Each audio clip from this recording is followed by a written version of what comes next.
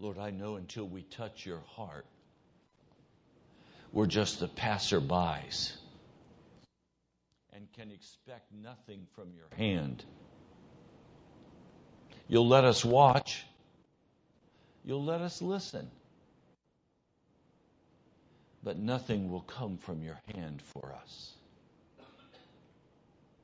I pray that you'll make this plain. And we pray in your name, Jesus. Amen.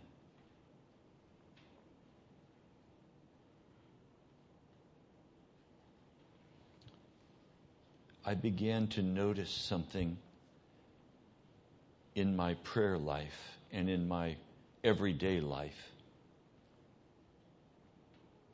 That I would pray and nothing would happen.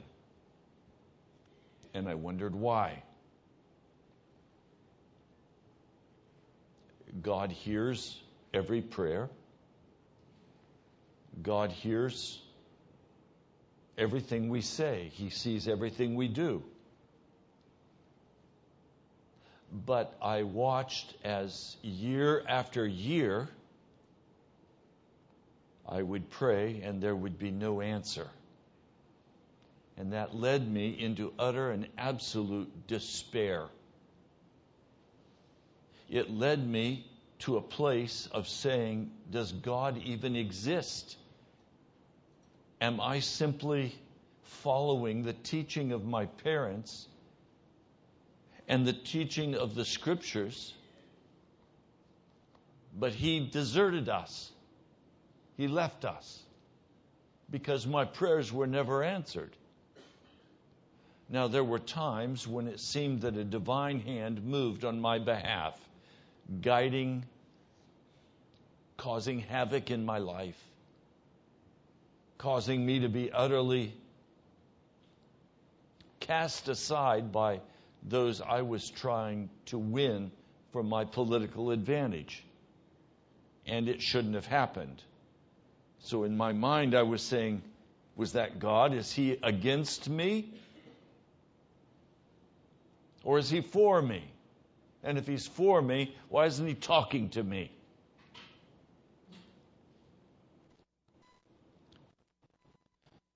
For a period of years, this desperation and this hunger that was growing in my heart for God finally bubbled up in ripened despair. To say, if I don't reach God, I'm going to die.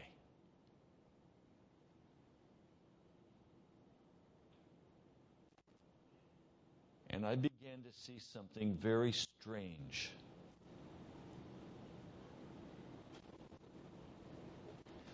That until I became serious enough about my desperate need to address God as a person and to address God with anguish of heart,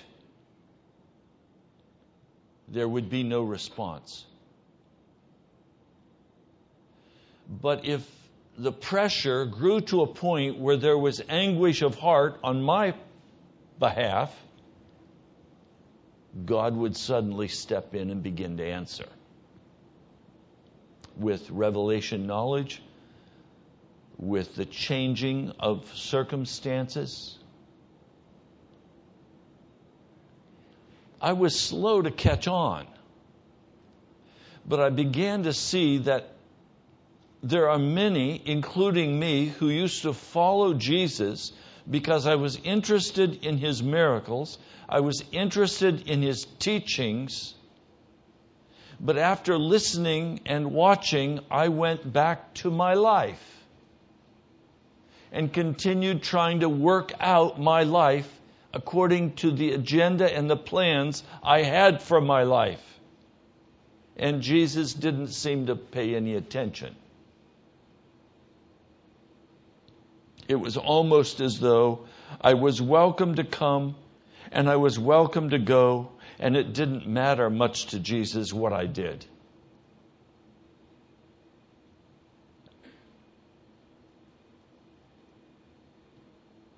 I didn't like that. I wanted it to matter to Jesus who I am. I wanted something personal and real with Him.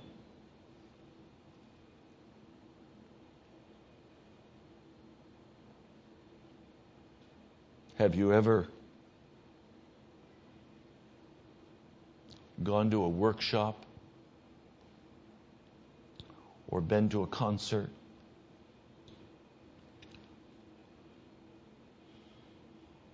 or been in a class and said to yourself, I'd like to meet that professor, or I'd like to meet that pastor, or I'd like to know that person, but so do 1,000 others. And so you can throng after him. You can even shake his hand. He can even hear your name. And then you with all the crowd leaves. And he doesn't say to you, hey, how about having dinner with me after the crowd goes?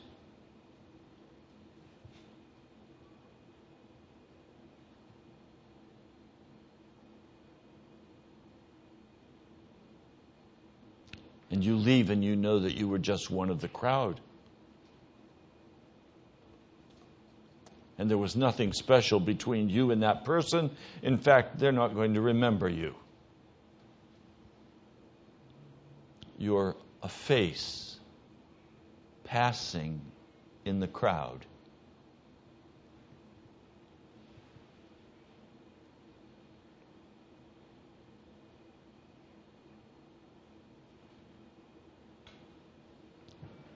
Jesus and the disciples, after the Gadarene experience in Mark, the 5th chapter, crossed over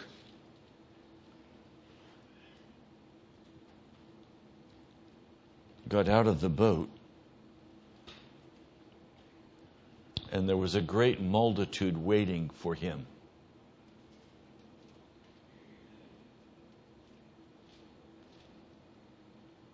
And they made way for one of the rulers of the synagogue because he was a VIP. And he was ushered through the crowd. And he was brought to Jesus. And when he came to Jesus, he fell down at the feet of Jesus. And he began to call on him earnestly, saying, my little daughter is at the point of death, so that after having come, you may lay hands on her, that she may be healed and will live. And he went with him. And a great multitude was following along with him, and they were pressing on him. So the VIP is receiving VIP treatment. He's come making a request. He is a spiritual leader in the community. Jesus is respecting this spiritual leader in the community. He is being asked desperately, my daughter is sick and dying. Would you come lay hands on her? And he's fallen down on his face. Most people fell down on their face in front of this synagogue ruler. He, for the most part, did not fall down for anybody. But here he is, he's falling down on his face, and he touches the heart of Jesus. Now, please hear me. You do not touch the heart of Jesus until you get on your face before him. Until you humble your heart and get on your face before him. You do not come up to Jesus and say, hey, how you doing? Hey, Jesus, what's your day like? Hey, Jesus, you want to go out and have lunch today? No, you don't get anywhere with Jesus that way. If you want to touch His heart, you better get on your face in front of Him. But I can guarantee you probably will not get on your face in front of Him until your child is dying. Until there's some desperate need in your heart. Why would you get down on your face in front of another man? We're not accustomed to getting down on our face in front of anybody. We say, oh, by the way, could you help me with this? No, I'm sorry, I'm busy. Oh, okay, somebody else. Hey, can you help me with this? Yeah, all right. Equals speaking to equals. I'll help you, you help me. Doesn't work that way with Jesus. As long as you think you can manage what you're doing, Jesus will let you continue to manage it. And He's not going to take His time with you. Jesus is not interested in coming beside you to help you accomplish what you think you need to accomplish. He's not interested. That's not His agenda. You have to touch His heart if you want something from Him. And what touches Jesus' heart is desperate need.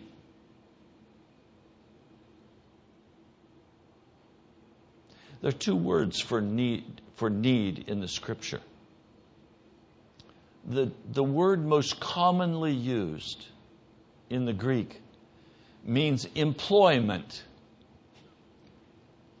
It means hold.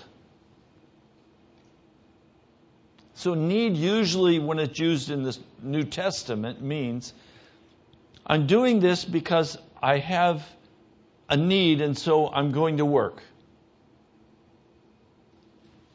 That kind of need does not touch Jesus.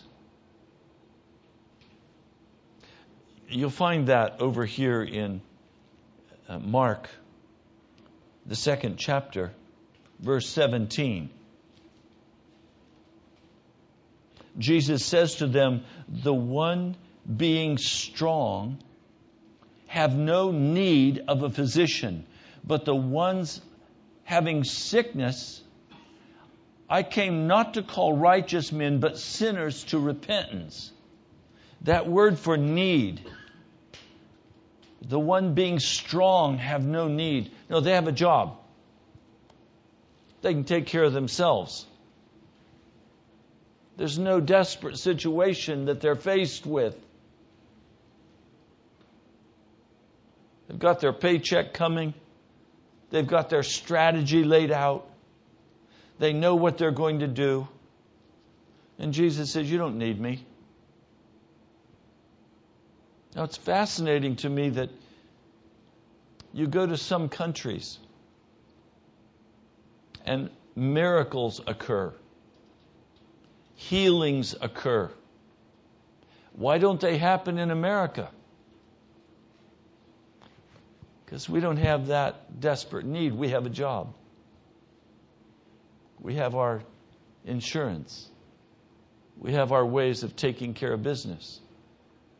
So there's no real need. So you have a whole smorgasbord of options, and one of those options is talk to Jesus about it.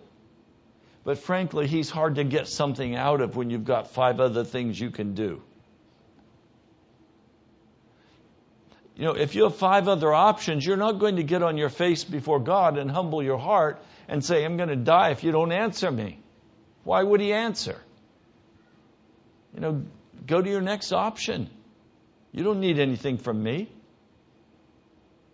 And if ever there was a people in the world that has no need, it's the American people. It appears that we even have death taken care of, so we know, oh, I'm going to be cremated, or no, I'm going to be this, or I'm going to be that, and I can pay for it in advance. I keep receiving these emails and these suggesting you're now at an age where you begin to need to consider what you're going to do when you die. Would you like to prepay your burial plan? Are you kidding me? I'm not planning on dying. I'm planning on being translated. Jesus is coming. I don't need to pay for my funeral expenses. Just wait, you'll get there. I think something happens when you turn 70. Now you're the market.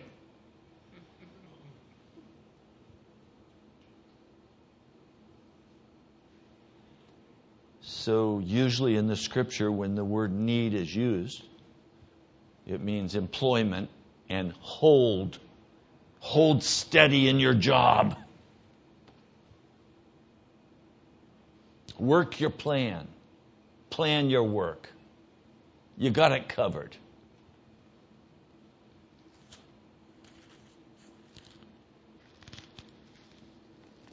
Now we come to this man. There's no one who can heal his daughter. He knows Jesus can heal her. He loves his daughter. He's desperate for her to live. It is now in a life-threatening stage. She is laying in bed. She is dying. He knows she's dying. And he can't stand the thought of living without his daughter. Daughters have a special way with daddies.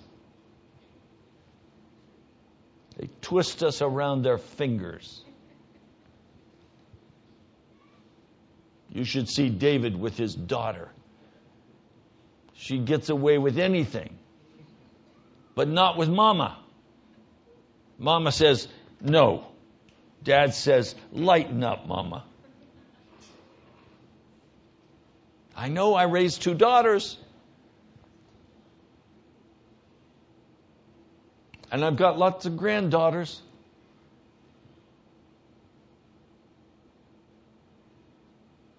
Seven of them. They've got me around their finger. I'll do anything for them. Well, this man could not stand the thought of living without his daughter. So all he can do is go and lay in the dirt before Jesus. And Jesus says, okay, come on, come on.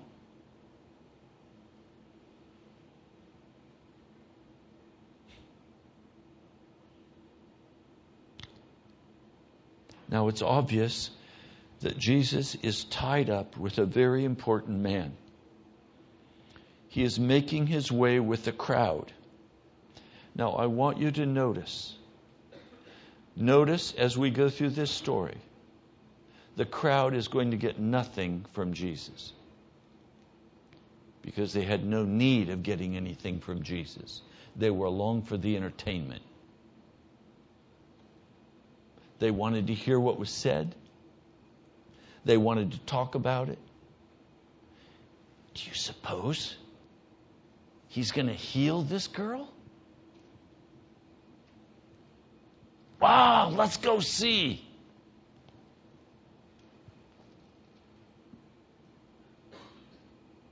Have a big car accident. What happens? People come out of the woodwork.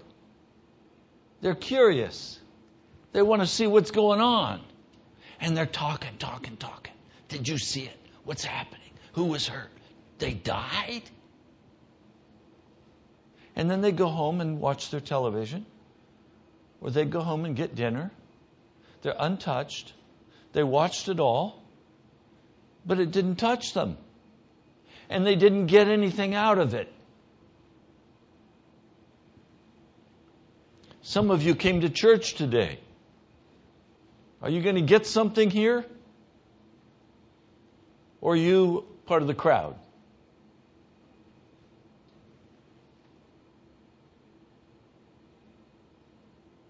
Now, there was a woman there who was unclean. She had a flow of blood. And in that culture, blood flow meant unclean. A constant woman having her period, unclean.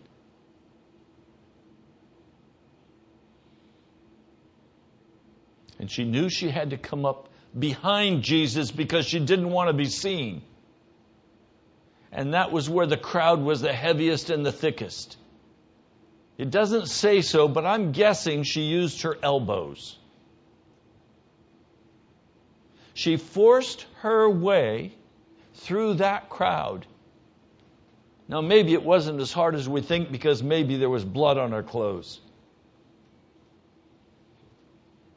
And if there was blood on their clothes, things opened up pretty quick. Because they didn't want any blood on them. Because then they'd be unclean.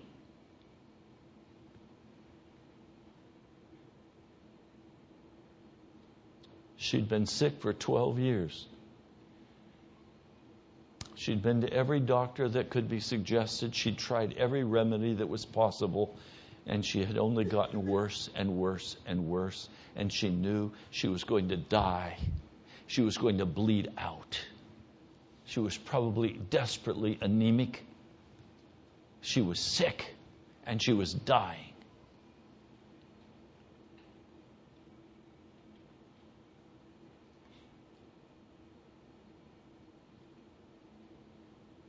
She made her way through that crowd with desperate haste, saying to herself, verse 28, in fact, she was continuing to say, in the Greek, it is the continuing action.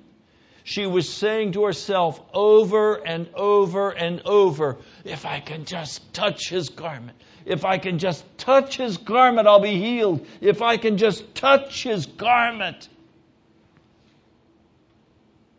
She was not mature enough to say, okay, I'm going to stand by faith that if I touch this garment, I'm healed. And then stand by faith. No, she wasn't anywhere near that mature.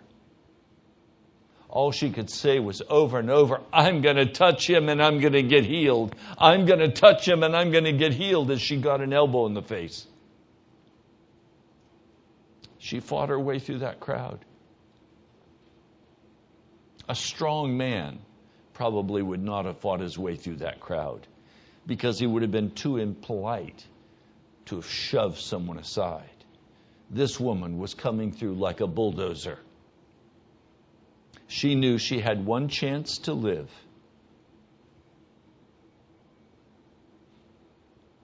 It wasn't that she wanted to be saved. Understand, she wasn't coming to be converted. She just had a desperate need. And Jesus is always touched in his heart by a person who has an acknowledged desperate need.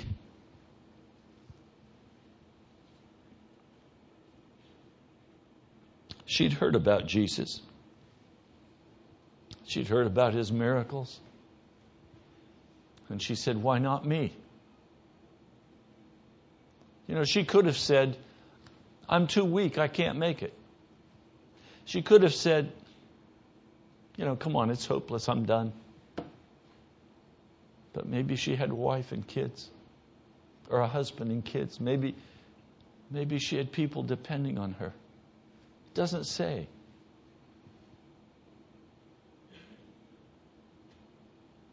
I pray that in your heart today, there is a desperate, hungry cry that said, I'm going to get to Jesus. Because if I don't, I'm going to die.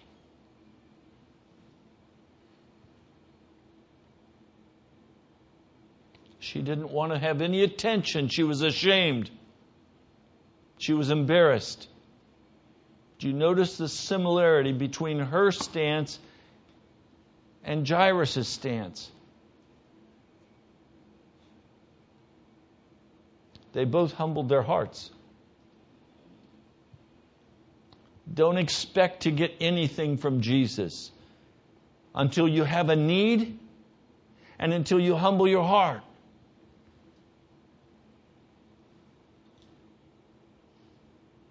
She touched his garment. She reached out. Maybe it was even between a couple people. She just reached out and felt his garment.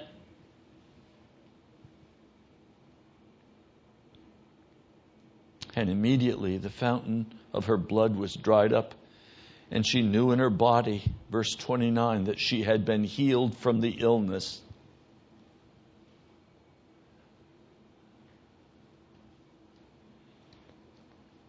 And then comes this amazing statement. And immediately, Jesus, having fully known in himself the power having gone out of him. Well, let's just stop a minute. Jesus did not focus attention on this woman and then say, okay, I will heal you. All it took to move the heart of Jesus and to tap into the power of God was a desperate need and a humble heart. That's all it took. She did not have to argue that he should heal her. She didn't have to fight with him. All she needed was a desperate need and a humble heart. And reach out and touch him.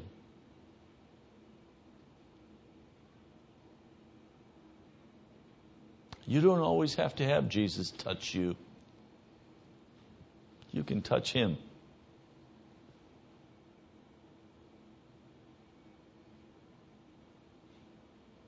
I'm sentimental. I always want Jesus to come and touch me.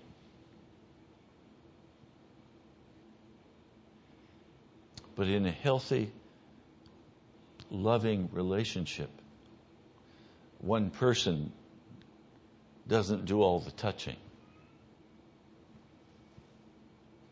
Two people have to touch. And she reached out and touched him. And he knew power flowed from the divine core. She was healed.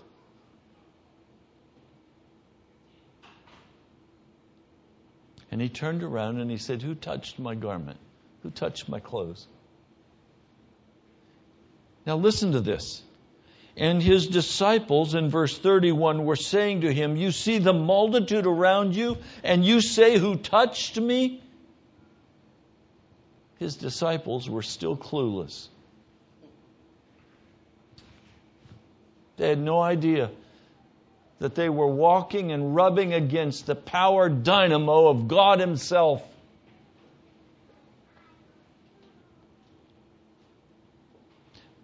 The disciples of Jesus were part of the crowd because they didn't need anything from Jesus. And they had not humbled their hearts.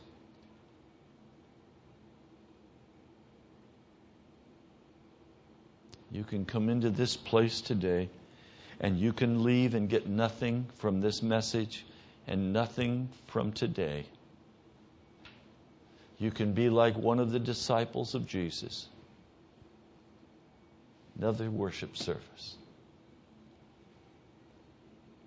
The only thing that will change and make today something worthwhile for you is if you are finally willing to admit the desperate need of your heart and you're willing to humble your heart.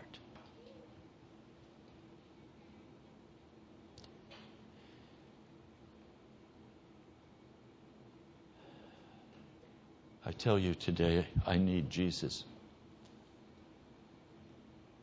And I feel like all week I've been jamming through the crowd trying to get close enough to him. Hi, Patrick. I feel like I've been trying to get close enough to Jesus to touch him. I've tried to touch Him for you, for this church. I've tried to touch Him for some of you specifically who are desperately in need of the healing of Jesus.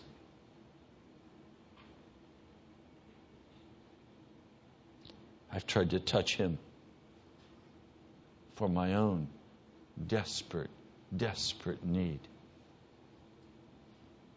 I've been singing this song, I need Thee. Every hour I need Thee. And then I'll stop singing that song for me and I'll start saying, Ed needs you. David needs you. And I started putting your names in the song.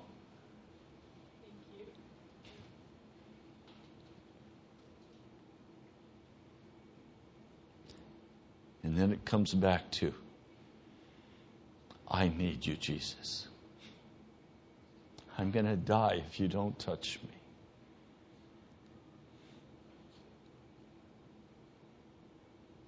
I need you, Jesus.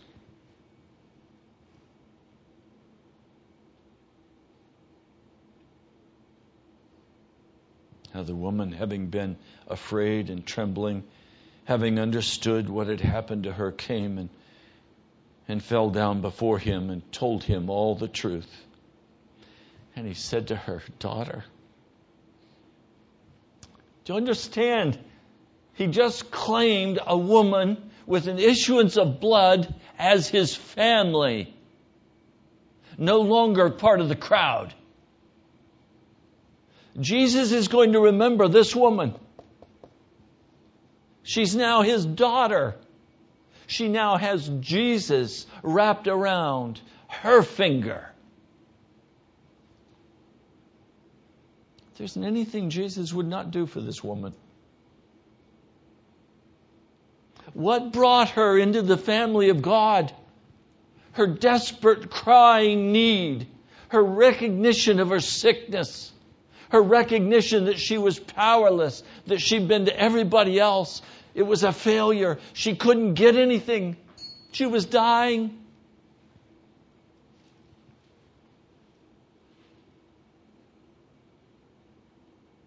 And she humbled her heart. And the power of God flowed.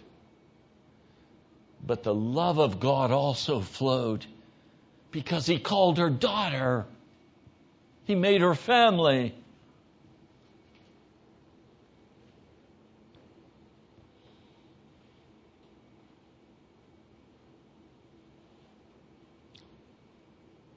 Remember what He said to the 5 foolish virgins? Depart from me, I never knew you. The only way you get to be known by God is a desperate need. If there is no desperate anguish of heart for you to know God, you'll never know Him. You'll be part of the crowd. He'll never say daughter. He'll never say son.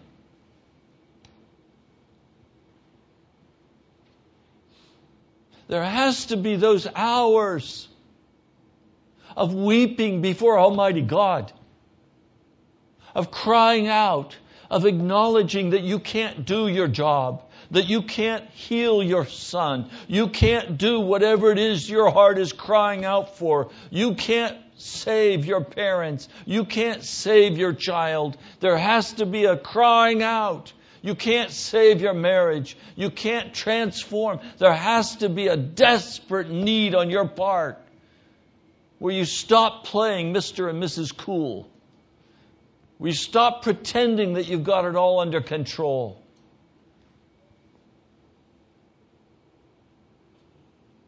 Until that desperate need becomes real and you then humble your heart before God and you wait upon Him, you will never be called my son or my daughter. You'll never be family with God. And the highest aspect of this, until you recognize the wickedness of your heart and know that if God does not open the gates of righteousness to you, you are going to die. That you're totally dissatisfied with your own works. You're dissatisfied with your own attempts to clean yourself up. You have to have the blood of Jesus. Until you recognize that, you're going to die a part of the crowd. And you'll never be brought into the family of God.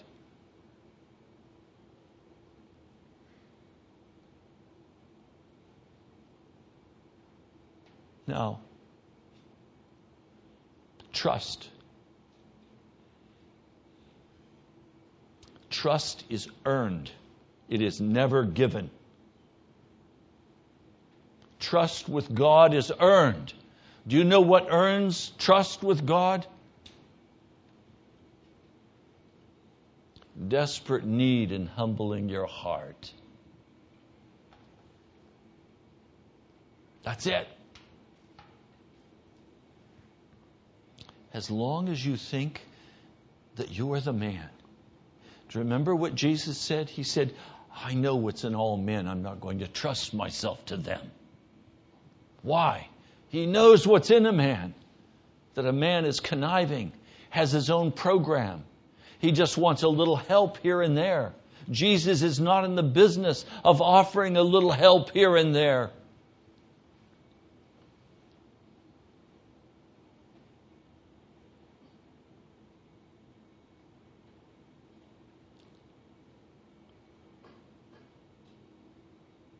Then the word comes.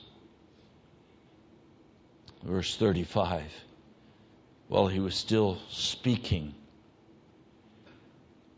they came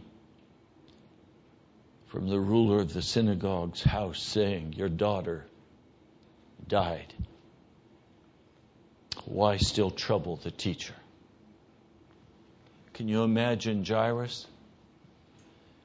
He's trying to move Jesus as quickly as he can through this crowd. And this woman comes and interrupts with her flow of blood. You think you get mad when a car cuts you off and goes slow in front of you? I think Jairus must have been climbing out of his skin. But because he needs so desperately, he's not going to say a word. But I'm guessing he's going like this. Come on. Come on. Get out of the way. My daughter's dying. And word comes, your daughter's dead. It's over.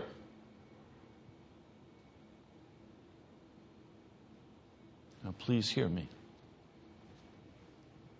Nothing is over until Jesus says it's over. I don't care what it looks like. I don't care what it sounds like. I don't care what it tastes like. Nothing is over until Jesus says it's over. Now these people are saying, don't trouble Jesus any longer. Like the God of the universe can't raise from the dead. But it wasn't in their experience. They'd seen someone get well. They'd never seen one come from the dead. They believed their experience. Have you ever said, Jesus, it's over. I can't go any further. I'm at a dead end. It's done. Just let me die. I've had it. I'm finished here. No, you're not finished. And it's not done until Jesus says it's done. And some of you today may be in a place where you're saying, it is over. I am done. I am out of here. No, you're not. Not till Jesus says it's over.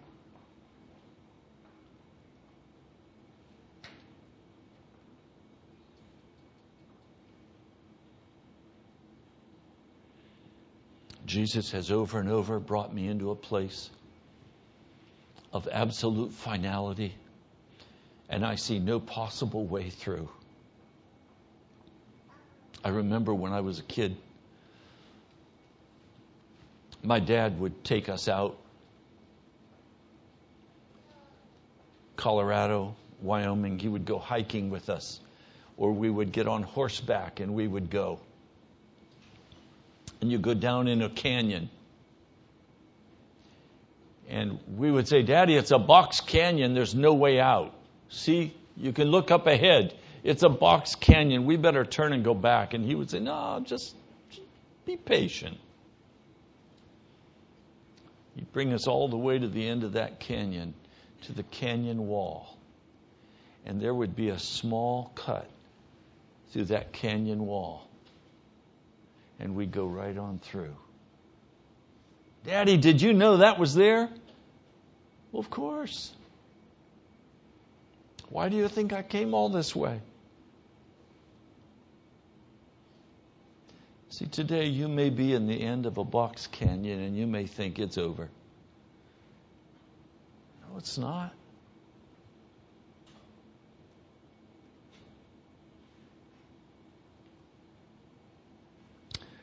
Your daughter died. Why still trouble the teacher? But Jesus, hearing these words spoken, says to the ruler of the synagogue, be not afraid, only believe. See, believe is not worth anything to a man who can see with his eyes.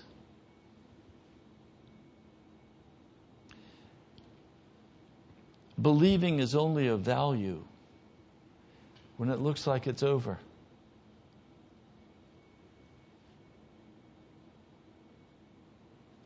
Now, he didn't let anybody come in with him. He didn't let all the disciples come in. It was only Peter, James, and John. He goes into the house. He observes the commotion, the weeping, the loud wailing. And he says to them, why are you troubled and weep? The child did not die, but just sleeps. And they scorn him. They laugh at him. They stop crying. These are professional paid criers. They've got money coming as long as this child is dead. In your life, you're going to have people who will profit by your failure. Don't listen to them.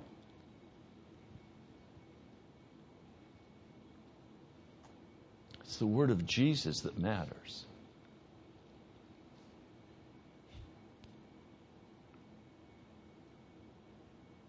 Now he says, verse 41, having taken the hand of the child, he says to her, little girl, I say to you, arise. And immediately the little girl arose, and she was walking around. She was 12 years old. And Jesus knows what a 12-year-old girl is like. Give her something to eat. Give her something to eat.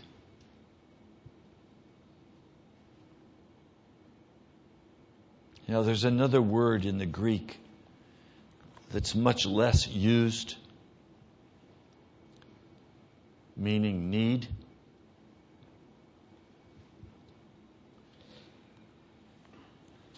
It's found in the book of Hebrews, the 4th chapter.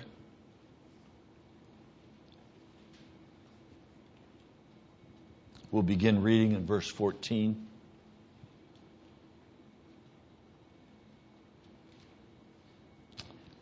Hebrews, the 4th chapter, beginning in verse 14.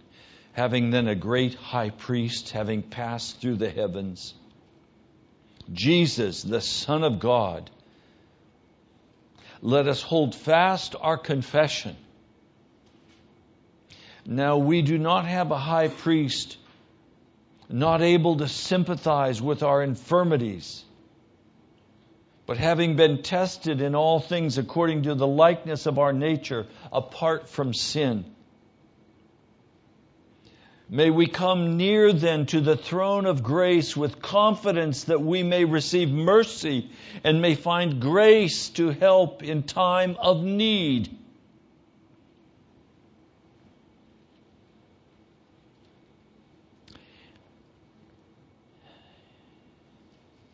In the Greek, in time is literally well-timed. In other words, we're facing a crisis. It is time sensitive. If God does not come and deliver us, we're going to die. The word is well-timed. God times everything perfectly according to His schedule and never according to mine. I like a nice margin of safety. I want Him to come before it becomes a crisis. I want Him to come before I die so He doesn't have to resurrect me.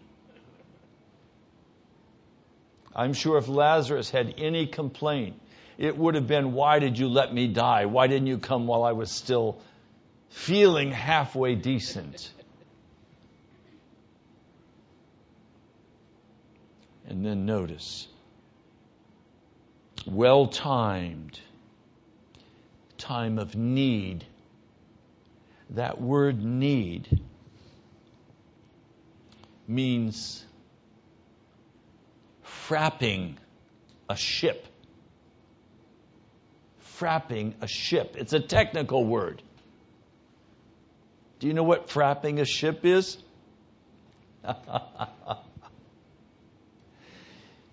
It means the sailors, before they leave port, knowing that they are going into heavy water, take a chain or chains or a powerful rope and they tie it around the hull so that the hard storm does not smash the hull and sink them. Literally, may we receive mercy and find grace in the time of the heavy waters that are going to kill us. May you come and frap my life so that I don't break up in pieces and drown.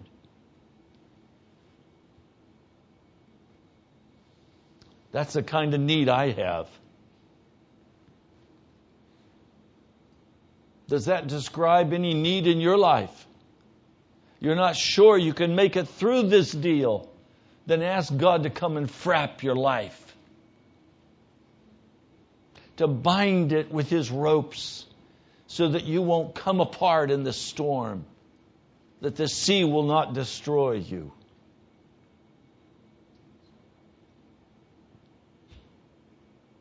Oh, today, I need Jesus.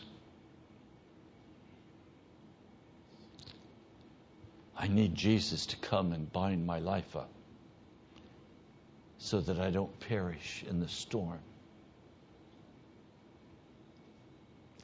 I'm telling you now, by faith, I'm going through. I'm not heading for a safe port. I'm going to go through. And I'm going to trust Jesus to frap my life so that I don't come apart and drown in the storm that's facing me. I can't face going to radio this week. I can't face coming to this little fellowship. I have no strength. I have nothing except Jesus and the frapping He does on my weak body and soul, tying me up, making me secure in the storm. If He doesn't do that, I drown.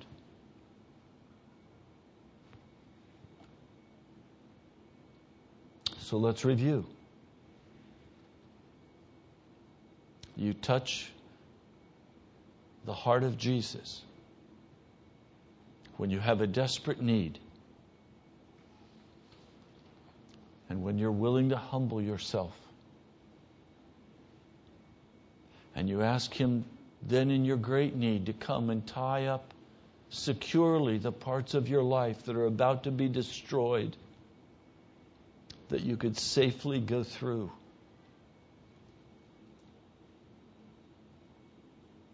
This usually happened on ships that are about at their end.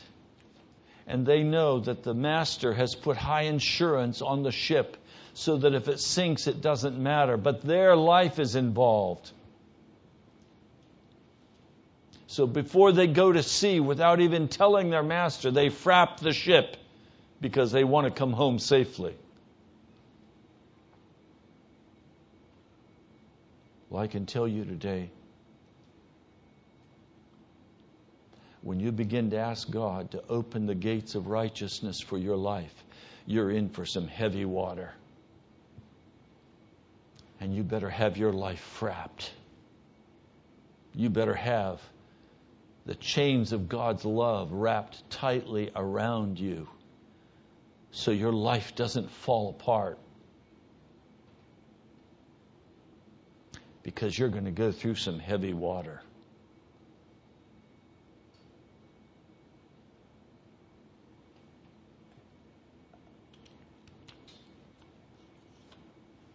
Mighty God, I need my life wrapped securely with your arms, with your chains of love, or I'm going to perish in this sea. I have asked for the gates of righteousness to be opened for my life. And I have said I will receive only from your hand what you choose to give me. And Lord, I don't see any way through. In my personal life, in the life of this church, in the ministry of the Word on the air, I don't see any way through. I don't see any production. I don't see any success. I just see the high waves crashing, covering. Lord, I need you.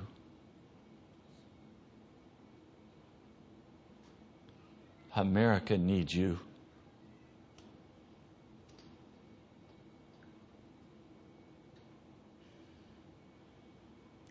Come, Lord Jesus.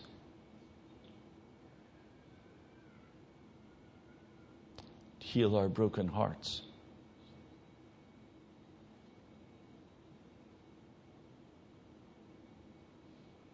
I pray in your holy name. Amen.